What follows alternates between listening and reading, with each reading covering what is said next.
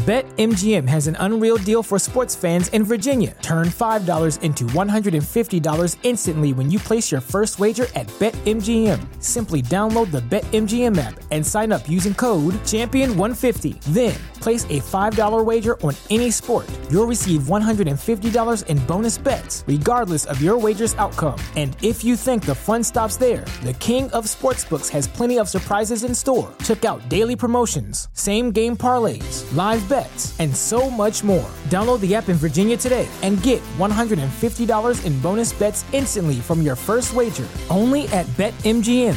BetMGM and GameSense remind you to play responsibly. See BetMGM.com for terms. 21 plus only. Virginia only. New customer offer. Subject to eligibility requirements. Rewards are non-withdrawable bonus bets that expire in 7 days. Please gamble responsibly. Gambling problem? Call 1-800-GAMBLER. Promotional offer not available in Washington, D.C.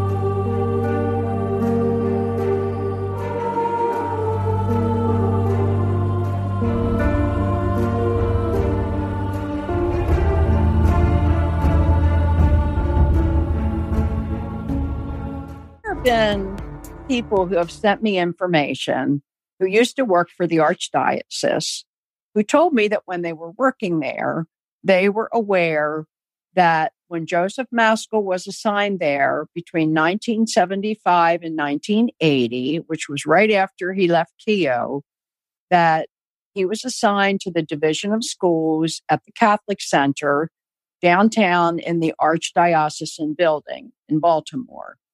And that one of his responsibilities was to evaluate foster children for placement. What a vulnerable population to put with that man. Now, I first was told it was part of Catholic Charities, and then I was told it was part of the St. Vincent de Paul Orphanage. I also was told that there were some high school students from either Towson Catholic High School or a high school called the Catholic High School, both in Baltimore, and that these high school students were assigned to him as like a work-study program to do filing and clerical work for him, and that because he was so creepy, they left. Now, I have not been able to find evidence of any of that. So, of course, in my naive head, I wrote to the Archdiocese and asked if they had any information. I wrote to Sean Kane, who is the director of communications, and I wrote to David Kinkoff, who's one of the archdiocesan attorneys.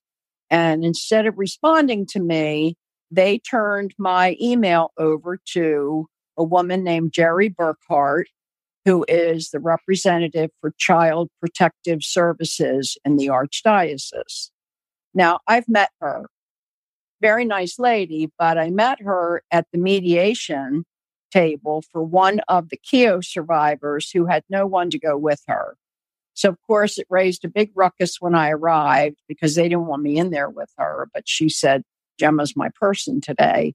And I thought it's notable that the table where this mediation happens is a large rectangular conference table. And the survivor and their person sit on one side of the table with their attorney. And on the other side, Jerry Burkhart sat between the archdiocesan attorneys. Now, I don't know about you, but I was intimidated. She's supposed to be the advocate for this survivor. And it was not at all evident that she was anybody's advocate. So she wrote back to me, and all of this has been on the Out of the Shadows page and the Keepers page, and also the page called Who Killed Sister Cathy. And her response was, we have no evidence of any student interns, and we have no records that any children were evaluated by Joseph Maskell. Of course they don't, because it's probably all gone. So I didn't stop there. Her next paragraph was part of a form letter that gave me instructions about how to report sexual abuse to the archdiocese. Okay, I can feel my blood pressure going up right now because you know what? That's the last thing in the world I would do. I would call 911 if my child or somebody in my family was abused by a priest and let law enforcement handle it. So most of the letter was form letter. And then, thank you very much, blah, blah, blah. I didn't like that. So I wrote back and I included the gentleman again. And I said, turned my letter over to Jerry. So I'm including you in this. And I gave them more information about how I felt and how we all feel, and that 150,000 people worldwide are waiting for some answers. The pages that we're on, Shane, were very supportive of me, but I have yet to get a response. I told them that I had been in touch with Catholic Charities, that I had been welcomed onto both the Catholic High School alumni page and the Towson Catholic alumni page, and that we were pursuing the information because whatever happened down there is a big secret. And it's not going to be a secret. And one former employee told me that the nickname for the of schools was Pedophile Central, because once the archdiocese ran out of places to shuffle these priests around, they put them down there so that they were keep an eye on them. Of course, while Maskell was there, he was free to go wherever he wanted in the archdiocese. I also learned from a former employee that he was brought before a tribunal. And I asked a friend what that meant. The friend was an ex-priest, and the friend said it means that it is like a court, but it's a clergy court. So it would involve leaders of the archdiocese who sit in and listen to whatever is going on with this person. And I can't find any documentation of that. So I asked them if they could please provide me with that. So I'm not finished. I'm going to continue to be a thorn in the side of the Archdiocese of Baltimore until they decide that they're either going to stop lying, give up the goods, or I guess they can wait until the Attorney General is finished with their investigation, and then we're all going to say the emperor doesn't have any clothes on. I don't know. I think they could be heroes if they would tell the truth.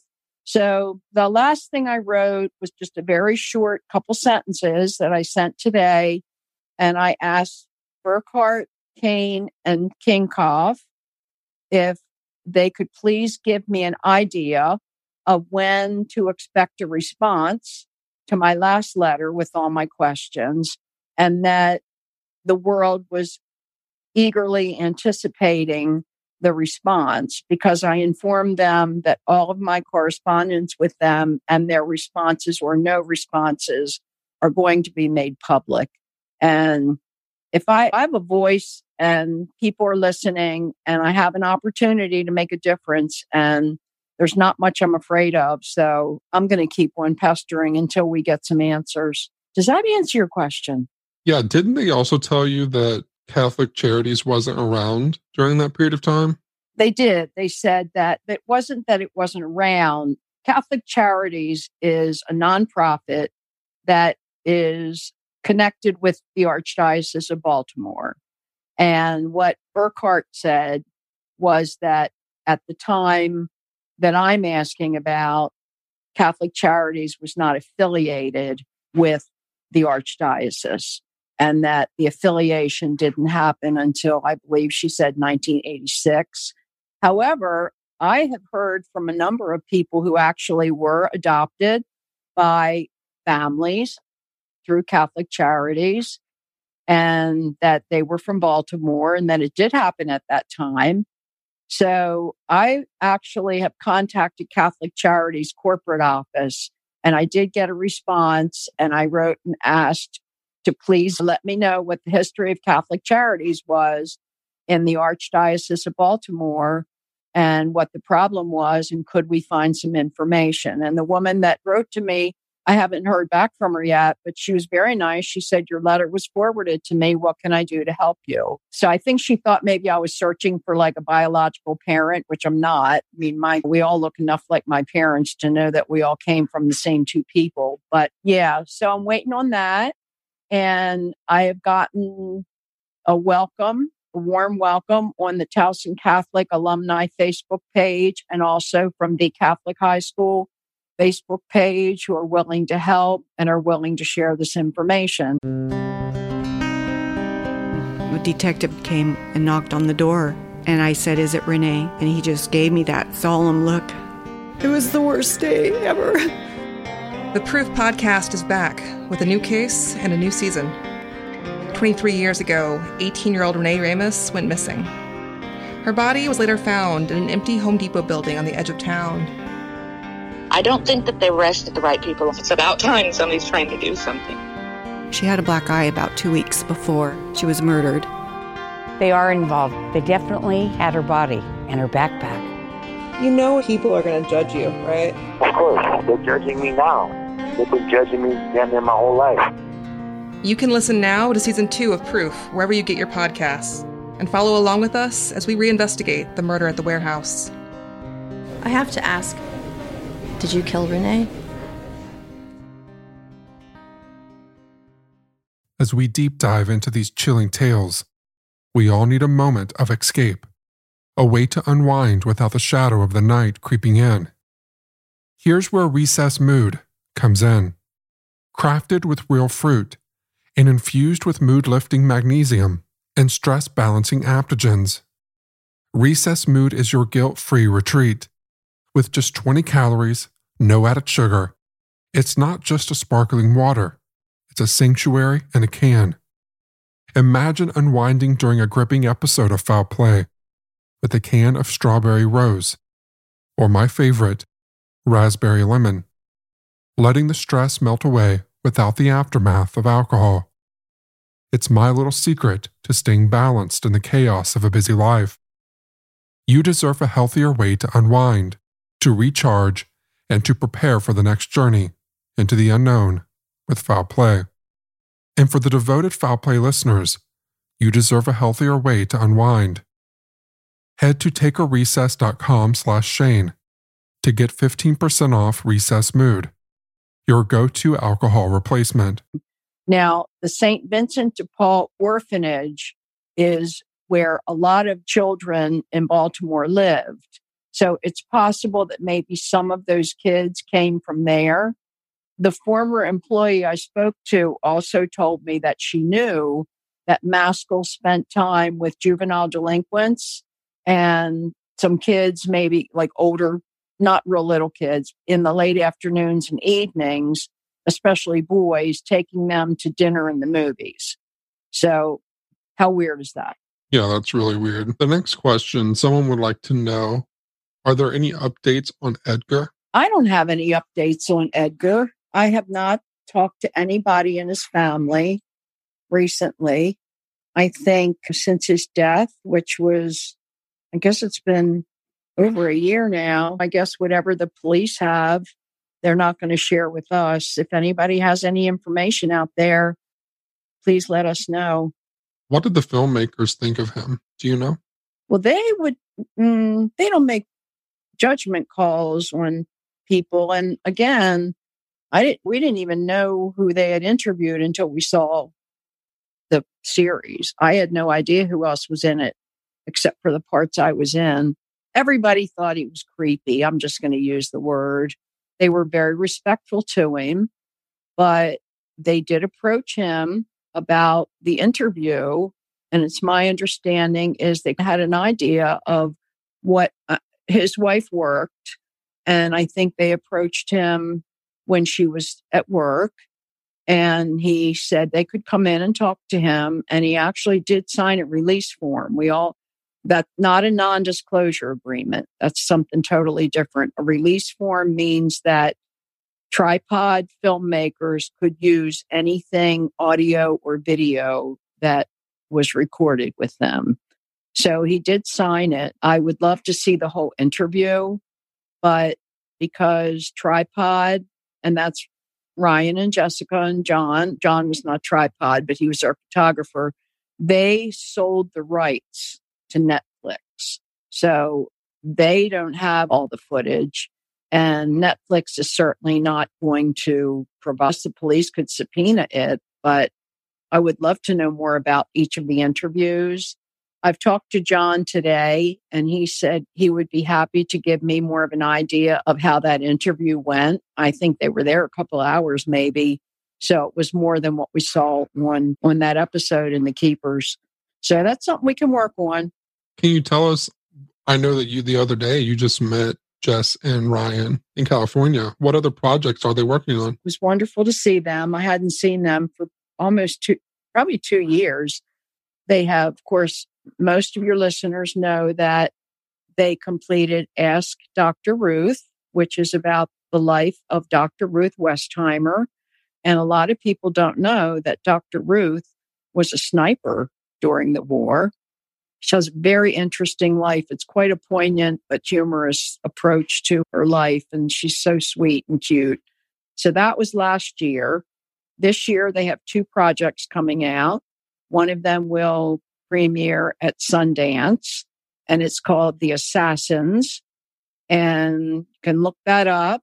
It is a regular length documentary about the 2 women who were accused of murdering Kim Jong-nam in Malaysia. And they actually went to Southeast Asia and filmed that one. So the other one they have coming out is 5 one-hour episodes that will be on Apple TV. And it is called Visible. And it is about the LGBTQ community, celebrities who have come out on television. So they interviewed Ellen DeGeneres, Adam Lambert, one of my favorites, Don Lemon, Anderson Cooper, a lot of people we're all familiar with. And so it will be each of their stories. I'm really looking forward to that one as well. I'm looking forward to all of those. They all sound really good. Recently, I, of course, interviewed Tom. A lot of people wanted to know what your opinion was on if Cathy was killed in her apartment and if Russell and Jerry were involved. Okay, again, Gemma doesn't know everything, but I don't believe Cathy was killed in the apartment. There were too many people there up until late that evening. The police were there at midnight for the missing person report. And then everybody showed up. Everybody was there early in the morning. So no, I do not believe the apartment was ever a crime scene. The second part of the question about Russell and Jerry, I believe that Russell knew everything that was going on. I don't know about Jerry. I do not think either one of them was involved in Cathy's murder. I think they both cared about her deeply. I think they truly loved her. And I don't think either one of them was involved. I guess what confuses me is that Jerry shared with me that Russell had no idea who might want to hurt Cathy. And if she actually said that, then she was hiding something. I don't know why. And Jerry has a hard time believing that Maskell and Magnus came to see Cathy the night before she disappeared because he thought Russell would have let them know. But I have a feeling she kept that to herself too. Yeah, what do you think? I think Russell knew about it, knew about the abuse that was going on. I'm sure she assumed that was why Cathy disappeared and was later murdered. I also believe that I don't think Russell would have confided in Jerry because she may not have either known if Jerry could have been involved. She may not have known who all was involved, or she may have also not wanted to get him into trouble or endanger himself or her along with him, especially if Jerry cared a lot about Cathy. Russell probably would have known that if she would have told him, it would have put them both in danger. But I do think that Russell did know about it because I do believe Sharon. And Sharon tells us that the detective asked her that question in front of Russell. So I don't think that Russell would have let that pass without bringing up, why would he have asked you that question? I agree. And Russ and Jerry were standing there. So I don't know. It's hard to figure. I agree. The next part also refers to my conversation with Tom. I had mentioned that you had access recently to the missing persons report. A lot of people wanted to know if there were any other details that we could tell them that we found out about the missing persons report. I am putting the whole report because it now is public information. As I said, it was gotten with public information request in the appendix of the book that I'm writing. What I noticed mostly were discrepancies between what we thought and what is in the report. Discrepancies in terms of time. The report says that the police were called at 11:35, which would have been very shortly after Jerry and Pete arrived at the apartment. I believe the officer was gone by 1 after arrival. The report also says that Pete McKeon found the car at 3. I asked Jerry about that. He said that's not correct. So there are also missing pages from the report. Now, I did not file this request myself. A very generous listener used his time to do this. And when we saw that pages were missing, he requested it again and got the very same thing with the same pages missing. Those are just a few of the discrepancies. Most of it has to do with time. I also noticed that the police identify where the car was found as Carriage Court, and Jerry and we thought the car was at Lantern Court, which are near each other, but not the same place. And most of the neighbors who were on Carriage Court, so they could see the end of the court where it came out onto the street, and claimed to have seen the car there as early as 10:30. So whatever happened to Cathy, I believe happened quickly, and that car was put back there as fast as possible. Personally, I think Billy Schmidt brought the car back and walked back into his front door like 10 seconds across the street. I also have a suspicion that perhaps Cathy was in Edgar's trunk, which was why when he got home, he also got home around 10:30 or 11. His first wife told me. I thought it was early in the morning. It wasn't. And didn't let her open the trunk. So he was gone the whole next day, and she doesn't know why. So I have some suspicions about what happened in that whole 24 hours after Cathy disappeared. Could you tell what part of the missing persons report was missing? I know which pages, and I know what I've heard from like the newspapers. The newspapers claim that an airline stewardess was bringing groceries back and forth and saw Cathy sitting in her car. Well, the missing person report says the same woman was either coming in or going out of her apartment and saw Cathy's car with nobody in it. And that was at about, I'm trying to remember, I think that was at about 8:30. BetMGM has an unreal deal for sports fans in Virginia. Turn $5 into $150 instantly when you place your first wager at BetMGM. Simply download the BetMGM app and sign up using code Champion150. Then, place a $5 wager on any sport. You'll receive $150 in bonus bets, regardless of your wager's outcome. And if you think the fun stops there, the King of Sportsbooks has plenty of surprises in store. Check out daily promotions, same-game parlays, live bets, and so much more. Download the app in Virginia today and get $150 in bonus bets instantly from your first wager. Only at BetMGM. BetMGM and GameSense remind you to play responsibly. See BetMGM.com for terms. 21 plus only. Virginia only. New customer offer. Subject to eligibility requirements. Rewards are non-withdrawable bonus bets that expire in 7 days. Please gamble responsibly. Gambling problem? Call 1-800-GAMBLER. Promotional offer not available in Washington, D.C. So she must have been back from shopping by 8:30. And then whatever happened right after that, and the car was back but put across the street by 10:30. Other people saw the car there at 11 and 12. So we know from a handful of neighbors that it was back well before the early morning, and I don't know why the police didn't see it. Yeah, I think that's really weird that the police didn't see it. I do too. There's a lot of focus put on Masquel. What all do we know about Magnus? He was probably a follower. I have heard that he was very violent. I know that he suffered from alcoholism. He was also a priest at Archbishop Keough High School. And he actually said the memorial mass when Cathy's body was found, and we had a mass at school.